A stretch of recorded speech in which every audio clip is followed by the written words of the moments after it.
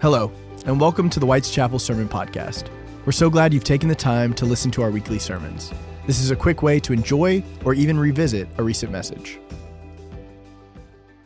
A weary world rejoices. You know, that's a line from the great Christmas hymn, O Holy Night. And actually, Pastor Todd and I were thinking that, you know what? That line is so profound that we may just lay aside our sermon and we will do a duet singing all 18 verses of O Holy Night. Now, I will tell you, if we do that, you will know what it's like to be weary. I promise you. But you will also know what it's like to rejoice when we finally finish. But I love that phrase, seriously. It evokes so many memories. A weary world rejoices.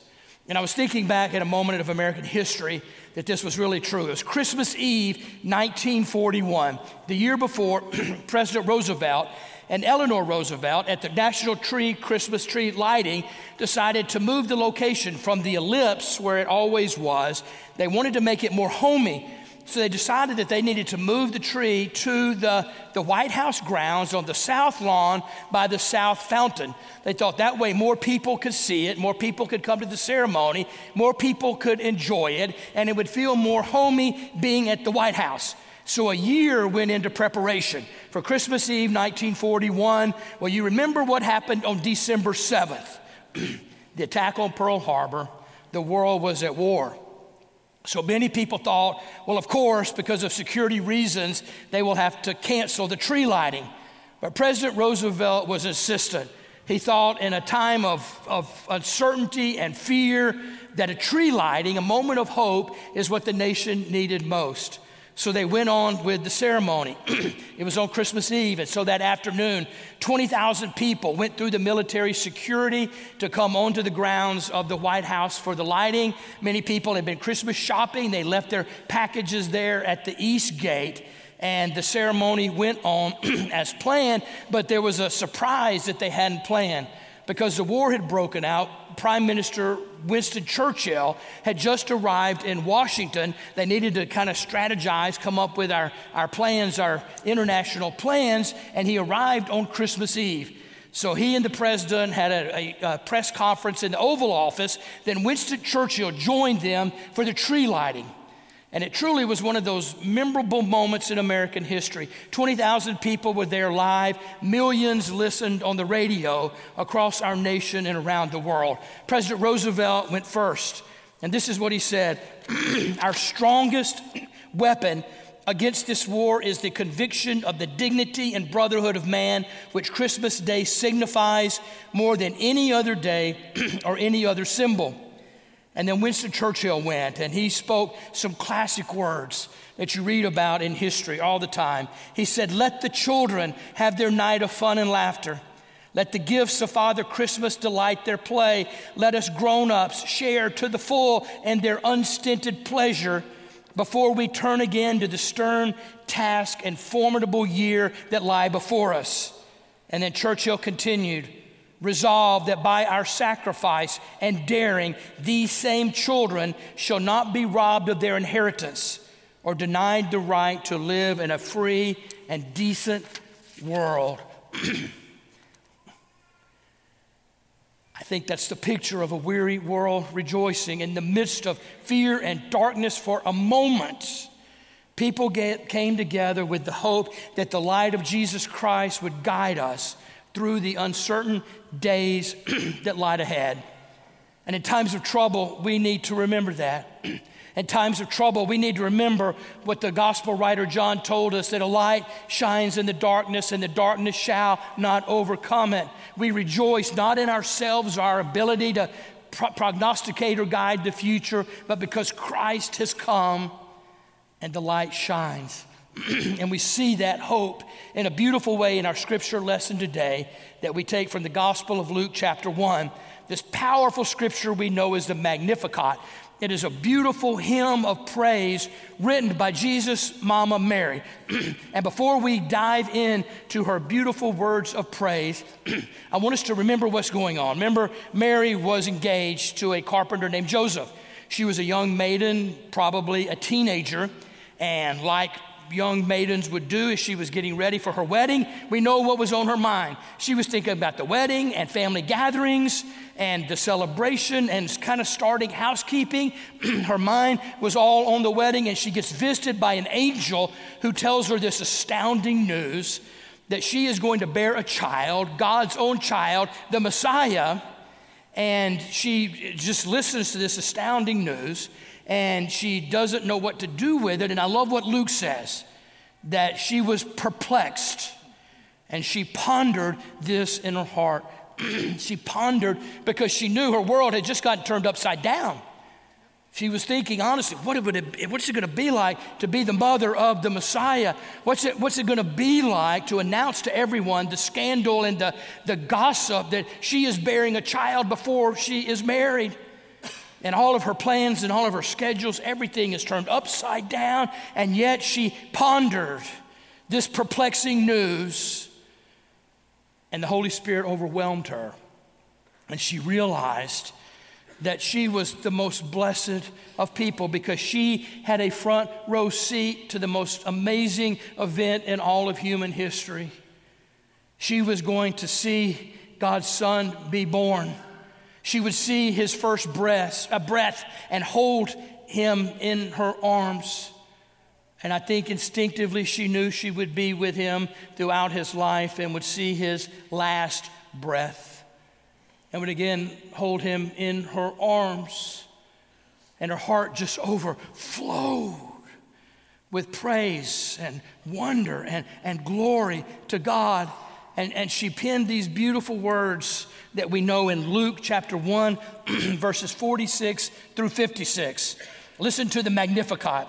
And Mary said, "My soul magnifies the Lord, and my spirit rejoices in God my Savior, for he has looked with favor on the lowliness of his servant.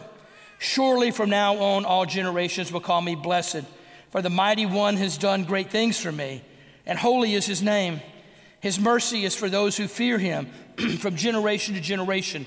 He has shown strength with his arm. He has scattered the proud in the thoughts of their hearts. He has brought down the powerful from their thrones and lifted up the lowly. He has filled the hungry with good things and sent the rich away empty.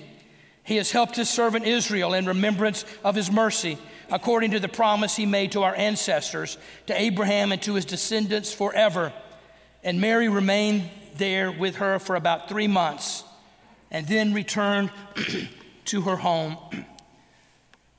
Mary is foreshadowing who her son will be. She is foreshadowing the kingdom that he will bring, that will bring about 3 revolutions to the world. Remember what she shared with us in the text? The first revolution is scatter the proud. No longer can we save ourselves. No longer could we be right with God. We have a Savior who does that. The second, to bring down the powerful and lift up the lowly. And the third is to fill the hungry and send the rich away empty, not just physically, but spiritually. What she's saying, what Mary teaches us, this Lord that we magnify, is not just a little baby in a manger. He is the little baby that will one day grow up and become the Savior who will save us from our sins. He will usher in a new kingdom that he will teach us in the Sermon on the Mount. Literally, he is Emmanuel, God with us. So our business in these days is not just to romanticize his birth, but to embrace our Messiah. Because it's all about him. It's all about this one who still comes to turn the world upside down. It's about this one who still comes to turn our world upside down. It's about that moment. It's about that moment when love took on flesh and when joy first drew breath. It's about heaven coming to earth and God coming to us. It's about God becoming us, God becoming one of us so that he can know us, and so that we can know him too. It is the audacious truth. It is the audacious promise of Christmas, that God knows. It's the audacious promise of Christmas that God knows exactly what it means to be human. And that not just from a distance. And that not just in theory. He knows from the inside. God knows. God knows just how hard it is to be human. He knows. He knows from the inside. He knows. He understands. He gets it.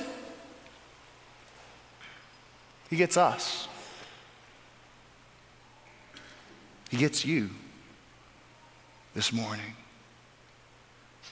God, the creator of the universe, God gets you. He can relate to whatever it is you might be going through this morning. God can relate when things go bad, and when life disappoints, and when friends turn their backs, and when everything goes wrong. Christmas tells us that God knows exactly what that feels like. God knows. God knows hunger, and He knows pain and loneliness. God knows sorrow, temptation, loss. From the inside, God knows. God knows all about weariness. God knows. And so there is nothing that we go through. There is nothing that you are going through this morning. There is nothing we go through that God hasn't already felt and that He can't already redeem. God knows. And so maybe that's why Mary here, maybe that's why Mary could be so confident. Maybe that's why Mary here, maybe that's why she could be filled with such defiant hope. Maybe that's what filled her with such defiant joy. Mary rejoicing even in her lowliness. Mary rejoicing even in her weariness. Maybe it was that she was filled up, because maybe it was that maybe Mary knew too. Mary knew that all of this, Mary knew that this is just birth pains. So all these things, these are just the birth pains of something better, of something more, something wondrously, gloriously, magnificently more. It's the promise of this season. It is the truth of Christmas. It is the undefeatable expectation of Christmas, of a Christ-centered Christmas, that in the hardest, darkest, most exhausting of times, Jesus still comes to us. That Jesus comes to us, maybe not in ways that we expect, but definitely in the ways that we need, and He knows. From the inside, Jesus comes to us knowing just how hard it is to be human, and He's ready to help. He's capable of help. He's desperate to help. Jesus is desperate to help us and to hold us and to heal us. He wants to love us and to save us. There's this old story. Back in 1894, a child was born in the parsonage of the little Methodist church in Nashville, North Carolina. His parents would call him George. The son of a Methodist preacher, George Harley, would grow up to be an active and really bright young man. But even from his youngest days, he had this sense, even from his earliest days, he had this nudge inside of him. He knew that God had placed a calling on his heart. He knew that God had made him for something more. And so whenever George Harley graduated from high school, he went off, he enrolled at Duke University. And after serving in World War I, when he came back to the States, he enrolled then at the medical school at Yale. I mean, Harley was a brilliant man. He did incredible work in pathology and in tropical diseases, but he couldn't shake it. He couldn't shake that feeling that he knew as a kid, that feeling he had deep in his soul, that feeling he had deep in his bones, that knowledge that God had put him on earth for something more, that calling that he had known. So after graduating from Yale in 1924, Dr. Harley then, he applied to the church's Foreign Mission Board. And with those sort of credentials, of course they accepted him. But they asked him to do 2 more years of training. Dr. Harley did 2 more years of training in theology and in languages. And finally, whenever he was prepared, whenever he graduated, in 1926, he and his wife, they were appointed to serve the mission stations. They were started to serve the mission in Liberia. Dr. Harley and his wife, they would serve their friends in Liberia for 35 years. In their time there, they built a hospital, a school, and a church, of course. In fact, in their 35 years in Liberia, they built over 200 buildings there at their mission station. They became beloved members of that community. But they didn't start out like that. Harley early, he talked about the hardship of those first years. He said whenever they first arrived there in Liberia in 1926, he said everyone was skeptical of them. The villagers, the tribal elders, they were a little leery. They were leery of these outsiders, and so they were just partially receptive. They were cautiously receptive. They were receptive to the physician in him, but not to the missionary. And so they helped him. They helped him build a clinic. They helped him build a little workshop there that first year. They even helped him build a small little chapel there on the property. But Harley said in his first 5 years of ministry in Liberia, he said not a single person, not a single villager ever came to his services on Sunday. Not a single soul ever came into that little chapel that they had built. Said it was hard. Those are hard years of ministry. He said made probably even more complicated by the fact that almost as soon as they arrived there, Mrs. Harley, she got pregnant. She gave birth to their first child, a son. They had a boy that they named Robert, but who they called Bobby. Bobby was a precious little man. Growing up on the edge of the jungle, he was the apple of his parents' eye. And one day, as Dr. Harley was working in the clinic, as he was in the dispensary, he looked out the window. He was watching Bobby play along the tree line. And as he was watching, he saw Bobby fall, and then he saw Bobby pop right back up. But then he saw Bobby fall almost immediately again. But that time there was no getting back up. And so Dr. Harley all of a sudden became a dad. And mustering the speed that only a parent could, he raced to his son and he picked him up. He raced to his boy and he wrapped his arms around him and he lifted him up, and whenever he did, he felt it. Whenever he lifted his boy up, he felt the fever that was coursing through his little body. And he leaned over and he whispered into his son's ear. He said, "It's okay. Bobby, don't be scared. Don't be scared. I'm here. It's going to be okay. Don't be scared. I'm here, and I know exactly what to do." And it should have been enough. It all should have worked. All that training, all that education, Duke, Yale, it all should have worked. Something should have worked. But nothing did. The fever continued to rage, and in the end, that disease wound up taking his precious little boy's life. Distraught with grief, that doctor, that missionary, distraught with grief, that father found it hard to break away from his son's side. But whenever he did, he walked across the courtyard to that little workshop that the villagers had built, and there he made a small little casket for the small little body of a small little son. And whenever he put Bobby in, he nailed the top shut, and he hoisted it on his shoulder. He wanted to take Bobby back out to the jungle one last time. He wanted to bury him there in the trees that he used to love to run and play and hide beneath. But while he was on the journey, while he was on that trail going out to the clearing that he had selected, he bumped into one of the villagers. The villager was walking back to the town, and he saw the box, and he was curious about it. He asked him about the box, and so Harley told him. Harley told him exactly what had happened. He told him that his son had died, and the villager asked if he could help. Listen to how George described to a friend what happened next.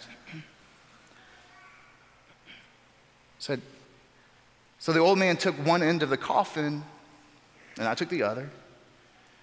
Eventually, we came to the clearing in the forest, and we dug a grave there and laid Bobby in it. But when we'd covered up the grave, I just couldn't stand it any longer. I fell down on my knees in the dirt, and I began to sob uncontrollably. My beloved son was dead, and there I was in the middle of an African jungle, 8,000 miles away from home and relatives, and I felt so all alone. But when I started crying, the old man cocked his head in stunned amazement. He squatted down beside me and looked at me so intently. For a long time, he just sat there listening to me cry. Then suddenly, he leaped to his feet, and he went back running up the trail through the jungle, screaming again and again at the top of his voice, "White man, white man." He cries like one of us.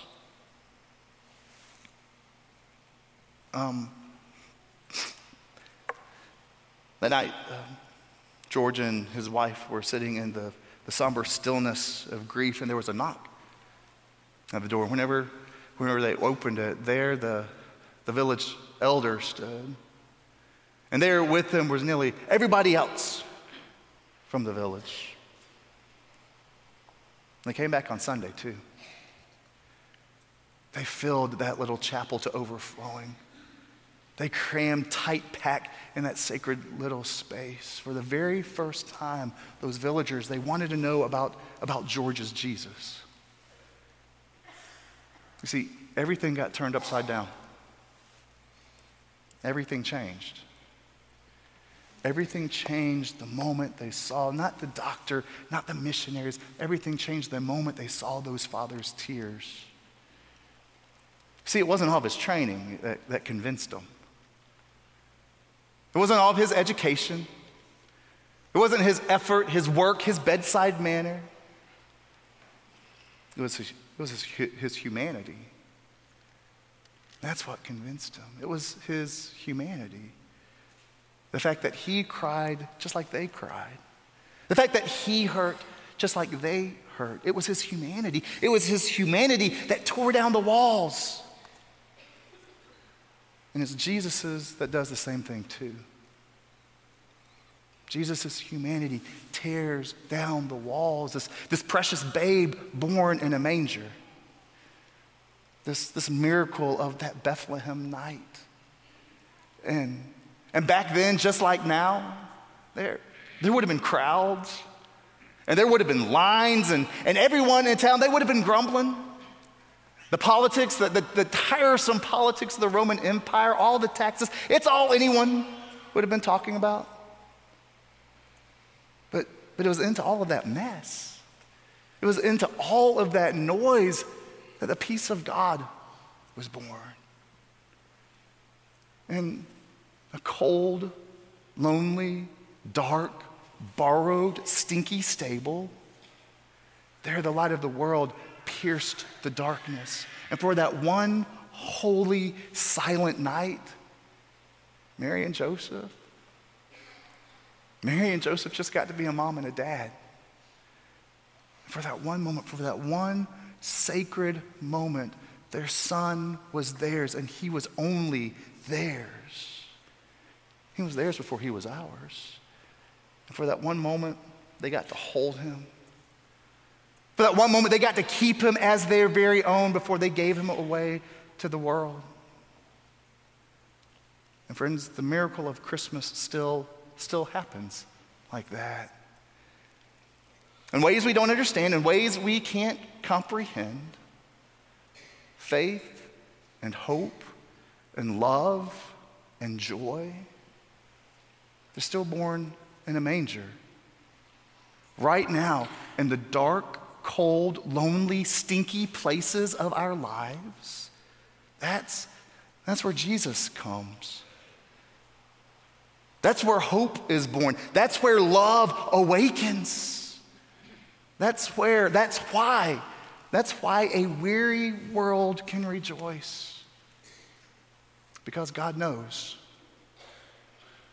And we can too. As we pray.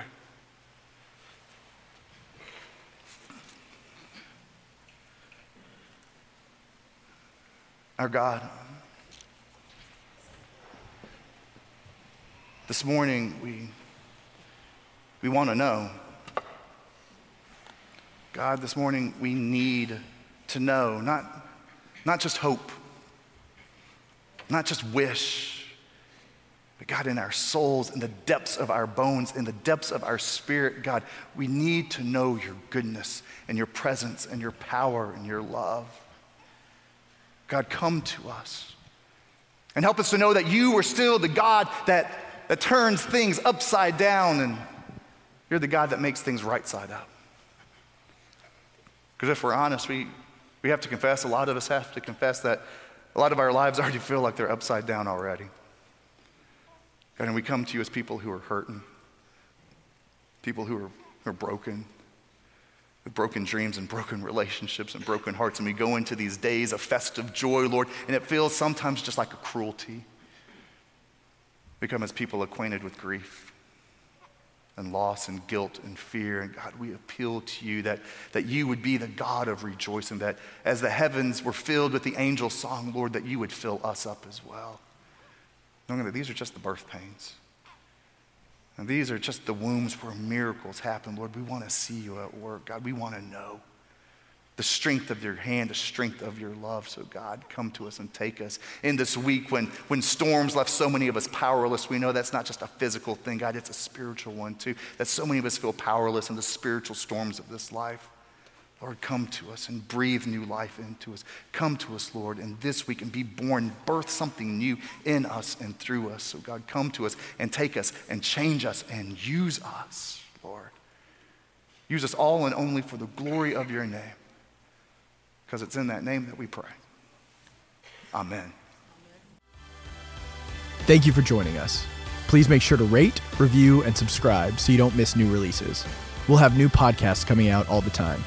Be sure to check us out online at whiteschapelumc.com. Please download the WC Life app and follow us on social media to stay up to date with all things WC.